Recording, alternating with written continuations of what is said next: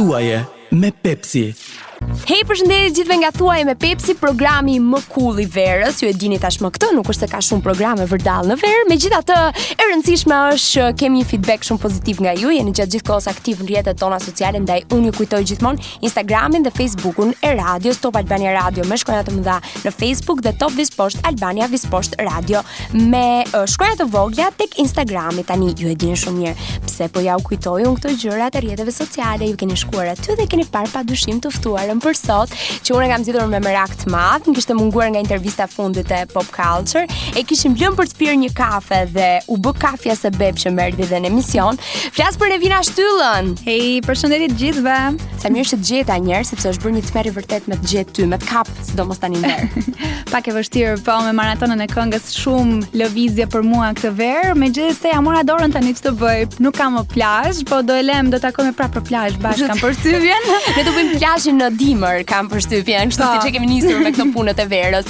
Gjithsesi, ti s'do bësh fare pushime në për plazhra, në për gjëra nga shtatori ose diçka e tillë. S'ke organizuar gjë? Po kam një rezervim bilete deri tani për në Danimark në fund gushti dhe javën e parë të shtatorit. Me do ikësh në Danimark ti Nevina. Me shoqëri do jam. Me shoqëri dhe me njeriu në zemrës, besoj. Po, patjetër. Po të ndjek ai në maraton, se shumë qef kam përshtypjen ta kesh afër të dashur. Jo, kur është në punë. Që në pikë të mëngjesit, sepse maratona e këngës mbaron pak vonë, plus lëvizim nga një qytet në tjetrin, kështu që është pak e vështirë për të ndjekur, jo vetëm ai, por edhe shoqëria ime.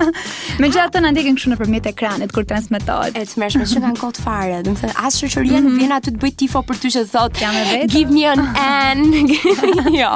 Vetëm fare. Unë këngëtar dhe publiku ama. Okej, më tregoj një çik se shpeshherë publiku bëhet shumë euforik kur bëhen mbledhje të tilla, aq më tepër verore se I bie njerëzve të shkret, edhe dielli një çik në kokë. Po për më tepër kur shoh një femër shumë të bukur si ty, ka patur incidente? Jo, deri tani jo. Ka patur ndoshta ndonjë kapje krau më e fortë se ç'duhet për të bërë ndonjë foto. Okej.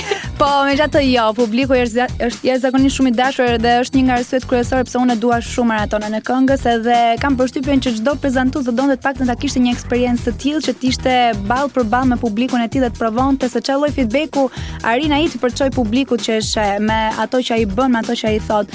Kështu që është një emocion I jashtëzakonshëm dhe unë do doja që të vazhdoj ta bëja këtë gjë edhe në vitet e ardhshme. Më tregoj një çik tani, nuk bezdisesh ti nga ato fotot që të kërkojnë pa pushim gjithë kohës. Jo, nuk mërzitem, të them drejtën, madje më vjen mirë, nuk janë në nivelet e prezantuesve apo personazheve të njohur që ekzistojnë jashtë Shqipërisë, ato që shohim nëpër filma aq të egzageruara sigurisht. Nga krau, kështu do thyen. Jo në atë nivel. Ka dhe nga ata që entuziazmojnë më tepër se ç'duhet. Sigurisht megjithatë më vjen mirë sepse ta thash më mungon kjo pjesa në një kohë shumë të gjatë vitit dhe në momentin që vjen maratona e këngës është një pjesë që ti ndoshta toleron dhe në gjë të egzageruar, në emocion pak më të papërmbajtur të dikujt që do të bëjë një foto me ty apo do të thotë dy fjalë, po sa kohë që çdo gjë bëhet për mirë me pozitivitet nga ana e tyre është e mirëpritur.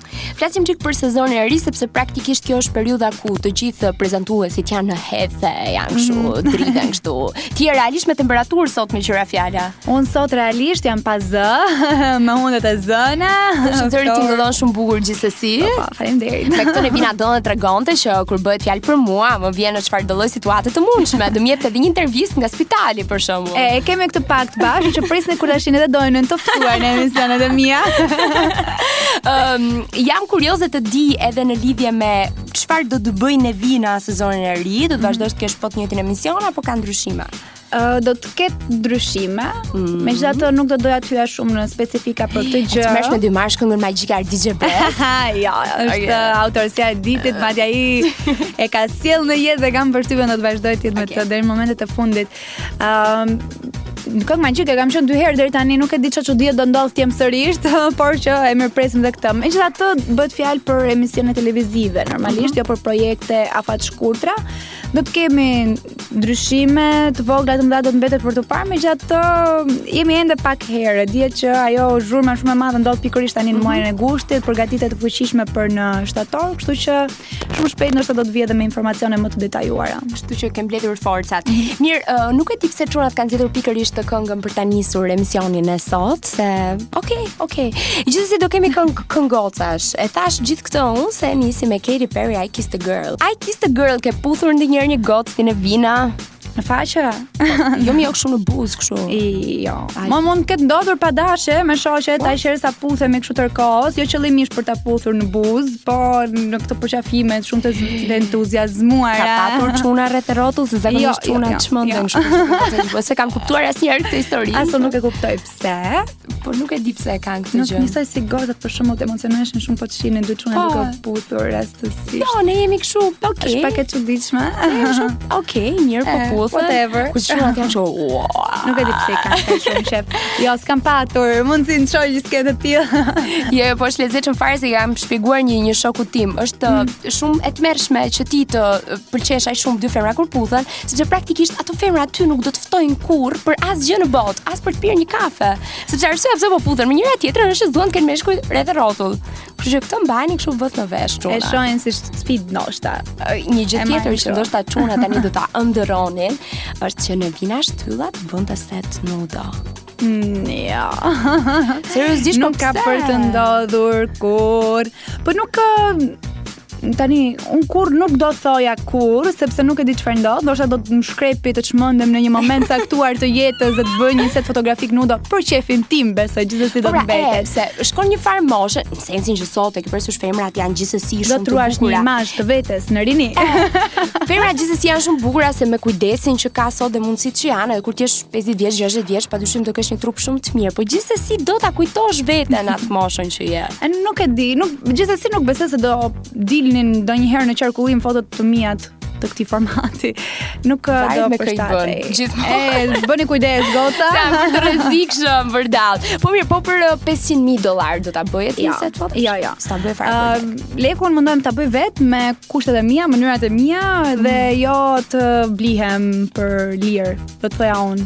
Për një arsye të lirë, sikurse janë fotot nudo apo forma të tjera abuzime me veten. Pasi unë kështu i quaj. Okej, me që folëm për lek, cila është pagesa më e lartë që ke marrë ti Nevina? Prita mendoj. Për prezantim thua apo? Prezantim, për çfarë? Ndoshta edhe marketing. Edhe marketing. Se sot është bërë në Instagram një formë marketingu që është edhe biznesi personal. Me çështje lodhje, se sa mund të lodhesh për të bërë një punë caktuar dhe për të marrë një shpërblim për atë punë që bën, janë pikërisht ato postimet e Instagramit, ndoshta që janë një formë reklamimi, sepse ti shfrytëzon imazhin tënd në një profil media që e ke tënden për funksione të tjera fillimisht dhe marketingu mbetet një opsion në momentin që shpërblet me para, në shkëmbim të një vlerësimi të tillë monetar. Kështu që nuk është lodhje aq e madhe të bësh një foto, do mundosh ta bësh sa më të bukur. Por që kjo është nështë forma që unë jam paguar më shumë në krahasim me atë punë që kam bërë. Marrë lodhja përballë gjithë gjës. Mirë. Folëm pak për parimet, je një gocë që duket sikur është shumë parimore në gjërat që mendon, cili është limiti që nuk do shkelë kurrë. Një gjë që ti ndoshta edhe për familjen tënde nuk do e bëje, që shkel parimet e tua. Për familjen edhe për njerëzit që unë dua me të vërtet shumë, nuk e di se ku do ta kisha limitin, sepse ndoshta ndonjëherë duhet ti provosh gjërat pa ta kuptosh se deri ku je e gatshme të shkosh. Ndaj them që nuk e di se deri ku do të shkoj, sepse ndjej që kam edhe një lloj dashurie mjaftueshëm të madhe për ata se do të sakrifikoja çdo gjë të mundshme. Megjithatë kjo më edhe për tu parë, nuk e di çfarë limiti do mund të veja vetes në këtë rast. Okej. Me cilën femër do duhet bashkëpunojesh që të kishe një program? Nuk e di. Ka shumë goca, po s'po vjen ndonjë mendje asnjë mërshë. Po s'ka fare, si është bër ky tregu i prezantuesve. Ka goca fare, bosh, komplet. Ka disa goca që unë kam me vërtet simpati, tani kuptohet me ty absolutisht, duke qenë se dhe kam ardhur 2 herë në emision brenda muajit ndoshta. U buk shumë të mërgëtuar gjithmonë bashkë. Është parë ky imazhi, gjithmonë e kam menduar, gjithmonë duhet të jetë një femër dhe një mashkull që prezanton një spektakël apo ndonjëherë është më keq mashkulli se femra. Unë jam e sigurt për këtë fakt. Se me femra gjithsesi merresh vesh, domethënë arrin të paktën një lloj marrëveshje, pavarësisht se femrat ne jemi kështu shumë ato xhelozirat e brendshme. Okej, po varet nga karakteri. Nëse po uqesh me një femër, arrin ti kuptosh dhe ti ndash këto gjërat e tjera negative. Mirë, edhe unë do ta bëja një program me kënaqësi me ty. Se je shumë bukuroshe dhe shumë e talentuar. Gjithsesi dhe unë nuk bëj furça kote, nuk jam tip. Ata që po më dëgjojnë e dinë shumë mirë që unë s'bëj furça. Ti mund të më quash John, është filmi që ti ke qenë pjesëmarrëse, ke thënë që afrohet shumë me tipin tënd, roli që ti ke bërë në Ti mund të më quash John? Në momentet e caktuara, sepse në fundit ishte një vajzë shumë e llastuar e përkëdhelur që ndryshon për mirë sepse gjen dashurinë dhe dashuria e ndryshon atë. Megjithatë, në moshën e adoleshencës ndoshta kemi qenë, edhe un kam qenë në një periudhë më të afërt me këtë moshë ndaj dhe jam ndier pak më pranë vet karakterit. Mund të kemi qenë të ngjashme ndoshta në ato mos kokçarje, në ato vendosje në mënyrë spontane të 2-3 gjërave dhe të marrit kot ndonjëherë. Por që dashuria normalisht është ajo që reflekton më tepër tek miqtë e familja dhe tek partneri, pse jo? Do bie ti në dashuri me një djalë të ardhur, duke qenë se personazhi bie në dashuri me djalë të ardhur. Po, dhe problemi kryesor ishte se familja ime në film që vinte nga një stres e lartë, kështu e mbanin veten, domethënë me kushte të mira monetare, e mbanin veten shumë me shampanja, me gjëra. Po, me shtëpi me pishinë. Ai djali shkret me gliko. Ai i shkreti punonte, familja e vet punonte. Besoj sot më mirë glikoja se shampanja. Të flet për mua, absolutisht po. Kam të rrugën për përmet, gjej çfarë do bëj. Na sillni kështu në kavanos gliko. Do të sjell surprizë pse kur të vi nga maratona përmet. Po që po, mund të edhe të ndodhë. Unë dashuroj me njeriu, nuk është se dashuroj me ato që ai ka apo me pjesën materiale të tij. Ja ta një njerëzit do thonë, ja, flet kështu kjo Nevina, se është e bukur edhe ka të çunin që kanë krah kështu të bukur, e ka edhe me gjendje të mirë ekonomike, kështu dhe prandaj flet kështu kjo. Po nuk unë s'kam dalë asnjëherë në publik si vajza që e mbani dashur me lek, fatmirësisht, kështu që këtu ndoshta bëhet një lloj diference. Megjithatë, çfarë nuk ndodh, njerëzit çfarë nuk flasin, çfarë nuk fantazojnë, ndonjëherë nuk e vras shumë mendje për këtë. Po që unë këtë pjesën e të përzgjedhurit të njeriu dhe jo të pjesës materiale e reflektoj edhe në shoqëri. Një pjesë e madhe e shoqërisë time nuk janë njerëz të njohur, njerëz të shfaqur në publik, janë njerëz thjesht që mua me vërtet më shijon miqësia me ta dhe koha që unë shpenzoj me ta. Nëse ti do t'ishe mashkull, çfarë do të bëje, Nevina? Name. Seriozisht e kam. Do ishe nga këta mishkull që gjujnë goca? Do kisha lënë gocë ka ngacmuar. Edhe ndoshta do bëja një sjellje që shumë meshkuj shqiptar nuk kanë ditur ta bëjnë ndonjëherë me vajzat. Okej, që është konkretisht? T'jenë më të afrueshëm, t'jenë më spontan, t'jenë më të çlirë. Nuk e di pse janë kaq të kompleksuar shpeshherë djem në Shqipëri. Ndoshta t'i shohin vajzat dhe si njerëz që mund të diskutojnë me to, mund ndajnë sekrete dhe mund të kenë shoqe për të ndarë momente të tyre të vështira dhe jo thjesht si objekte për t'i ngacmuar, për t'i gjuajtur. Nuk e them këtë gjë në idenë që femrat objektivizohen gjithkohës nga meshkujt, por që është ideja që në Shqipëri domos është kjo pjesa që çunat rrin me çunat, gocat rrin me goca. Dhe kur shohin çunë e gocë që rrin bashkë, patjetër do të përfundojnë të lidhur, nuk mund të ekzistojë miqësia. E vazhdon akoma kjo gjëja. Në fakt edhe unë kam djerë në disa raste është çike të mërshme që vazhdojnë ta bëni akoma. Se ty të pyesi 1-2 ti me Kelvin se shkoni. Wow. Ne na kanë bërë të lidhur. Po, ju se dini nëse jemi të lidhur apo jo, se ca gjëra nuk do t'rregoj çfarë kam pasur. Jo, gjithsesi çuna, një këshill nga dy vajza, gjuani, më ngacmoni, po ngacmoni me stil të paktën. Bukur, me lezet. Nevina, një gjë që kam vënë shumë kohë të fundit e gocat e showbizit është fakti që gjithmonë më tepër po e mbajnë ekranin si një lloj vitrine dhe po i hidhen biznesit dhe po krijojnë biznese tyre personale. Ti nëse do krijoje një të tillë, çfarë do të ishte? Unë nuk jap ide. Se ke? Nuk e zbuloj idetë mia sigurisht. Edhe unë ndoshta e kam një pasion shumë të madh televizioni, por nuk pretendoj që të jetë edhe në të ardhmen baza ime për jetën. Dhe në fund nuk e di se çfarë ndodh, se si të vjen jeta, kështu që ndoshta duhet të kem edhe një bazë timen të sigurt, sepse në fundit unë jam e punësuar diku, jam në televizionin e dikujt tjetër. Dhe dua të kem dhe unë një biznes tim, dua të ndihem pak e plotësuar në këtë aspekt, por një gjë është e sigurt, dua të jetë për funksion, për mirë ajo gjë që unë dua të krijoj. e ka menduar dhe tani shpejt të krijoj diçka time, ndoshta diçka të vogël si piknikse dhe për të futur dhe për të eksperimentuar pak, për të njohur edhe në fushën e biznesit, për të parë se si ku janë të vendosur të gjitha gjërat dhe se çfarë duhet bëj dhe për të përgatitur veten ndoshta për një hap pak më të rëndësishëm më vonë. Mos më thuaj që do bësh kështu ti, veshje, kështu gjëra nusesh, kështu biznese të tilla. Jo, ndoshta me veshje është pjesa më e thjeshtë e mundshme se i zgjidh punën e vetes në një aspekt të caktuar. Sa e thjeshtë është shumë e thjeshtë në këtë formë. Ndoshta e ka marrë në konsiderat dhe këtë pjesë, sikurse edhe një 2-3 biznese të tjera që janë po kaq të thjeshta për të realizuar dhe që janë të zakonshme do të thoja.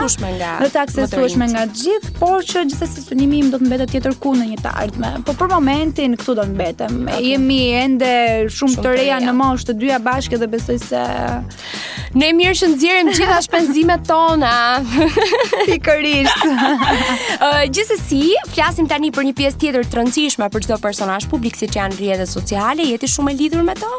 Jam për shkak të punës. Para se sa të punoja në televizion ose qoftë edhe në ato hapat e mia të para në televizion, kam qenë disi e kufizuar, sepse nuk është se kanë qenë ndonjëherë pasioni im më i madh. Normalisht tani me përdorimin gjithnjë më të tepërt i kam marrë qef, absolutisht, edhe më pëlqejnë fotot e bukura të bëhen, po nëse nuk do të isha personazh publik, absolutisht do të isha pak më e tërhequr dhe nuk di bezdisja e shumë njerëzve me postimet përditshme.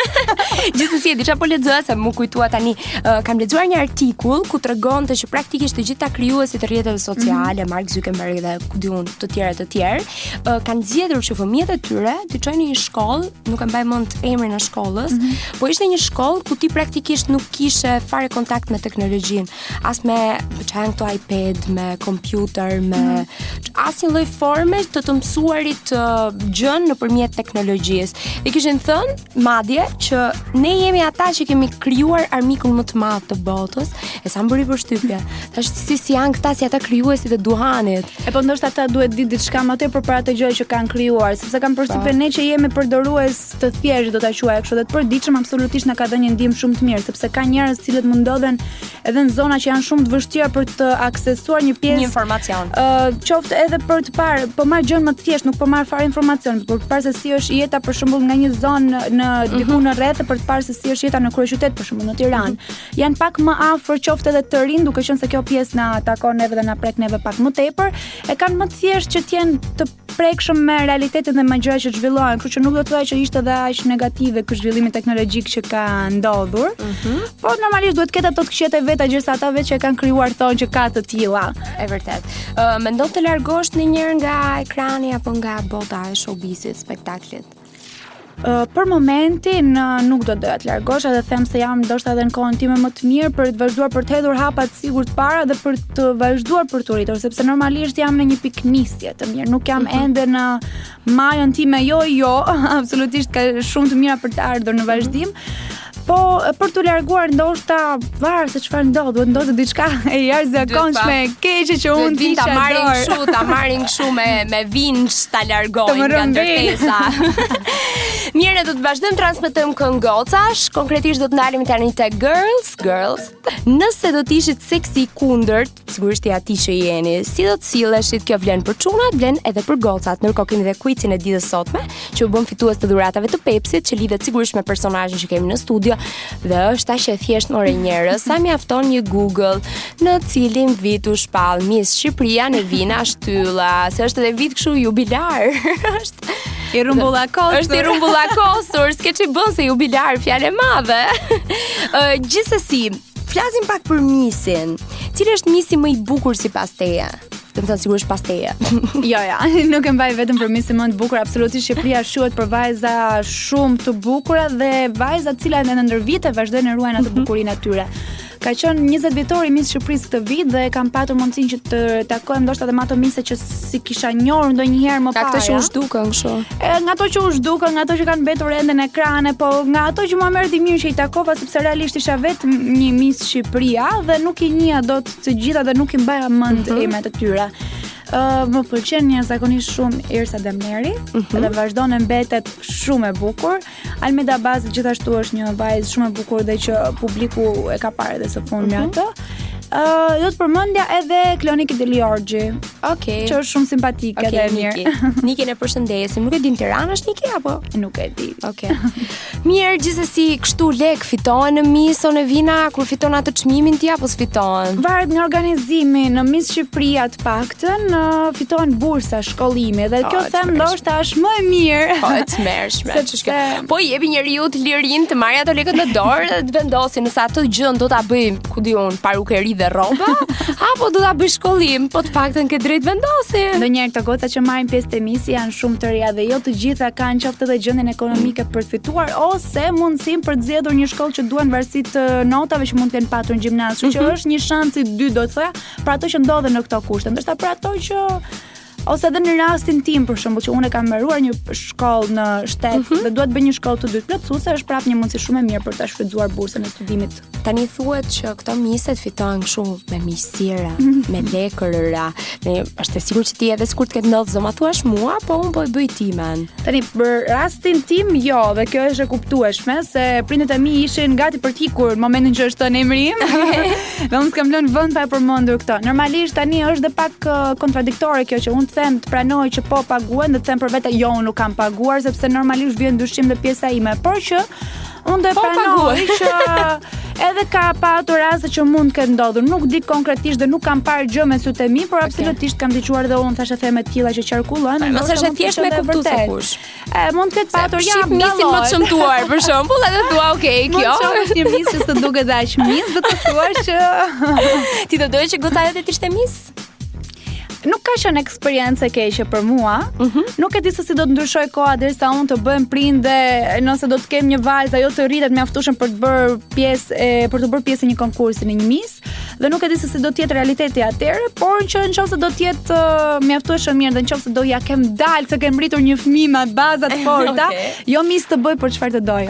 Brenda kufive. Kjo është shumë e bukur, por njerëz duhet kujtoni që her pas here do dukem tani kështu si shumë çarse koke, nuk e dia mund ta them në radio këtë gjë, po mund ta them se e thash, njerëz e rëndësishme është siç thotë edhe Beyoncé që ti bëni operacion plastik shpirtit dhe jo fytyrës apo trupit apo ku diun se çfarë. Ne jemi rikthyer nga Pretty Hurts, një ndër këngët me mesazhin më të bukur, kam zgjedhur pikërisht që të ndalemi tek kjo këngë se na bën të gjithëve të mësojmë pak më shumë mbi atë që është vërtet e rëndësishme në botë njerëz dhe kjo është e thënë shumë seriozisht nga një person që shumicën e kohës nuk flet seriozisht. Me mua sot ishte Nevina Shtylla që më kënaqi me pozitivitetin e saj. Gjithashtu për mua ishte shumë kënaqësi dhe vi me qejf sa herë që do më thash. Thuaje me Pepsi.